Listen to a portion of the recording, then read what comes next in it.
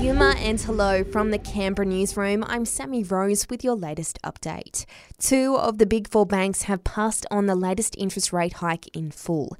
CommBank is upping its variable rates by 50 basis points from next Friday, matching the Reserve Bank's increase, while ANZ has announced plans to pass on half a percentage point too.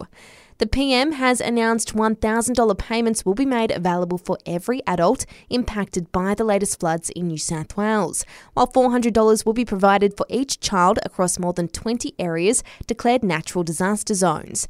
Anthony Albanese has visited flood-impacted areas across Sydney today and says cash will begin rolling out from tomorrow. This still remains a dangerous situation and we need to respond appropriately. I'm very pleased that the Commonwealth is cooperating so well with the New South Wales Government. It is a seamless relationship. We could soon be rolling up our sleeves for a fourth COVID jab, with health authorities meeting today to discuss the move. ATAGI will consider whether the fourth vaccine should be offered to Aussies younger than 65. Australian Medical Association Vice President Dr Chris Moy says there's a number of things to be considered.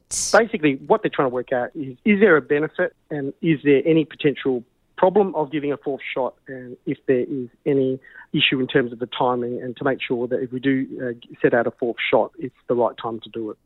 In the ACT, there's 135 patients with COVID in our hospitals, 5 in ICU, while 1,477 new cases have been detected overnight. Good news for local travellers. They'll be able to fly directly from Canberra to Coffs Harbour for the first time, with Link Airways launching a new service from September. The airline's manager of network strategy, Jeff Boyd, says it'll run twice a week. Thursday afternoons and Sunday lunchtimes, return services. So you can have a long weekend or up for a week and back the same day the following week. We'll run it through the summer period and hopefully it goes well. Rental prices across the country continue to rise and Canberra remains the most expensive city to live in. The latest findings from CoreLogic reveal the cost of renting a home in the ACT will typically set you back $759 a week. And the dates have officially been set for the 2026 Commonwealth Games in Victoria. The event will run from March 17 to 29. And that's the latest from the Canberra newsroom this Wednesday. Check back again tomorrow morning from 7 for our next update.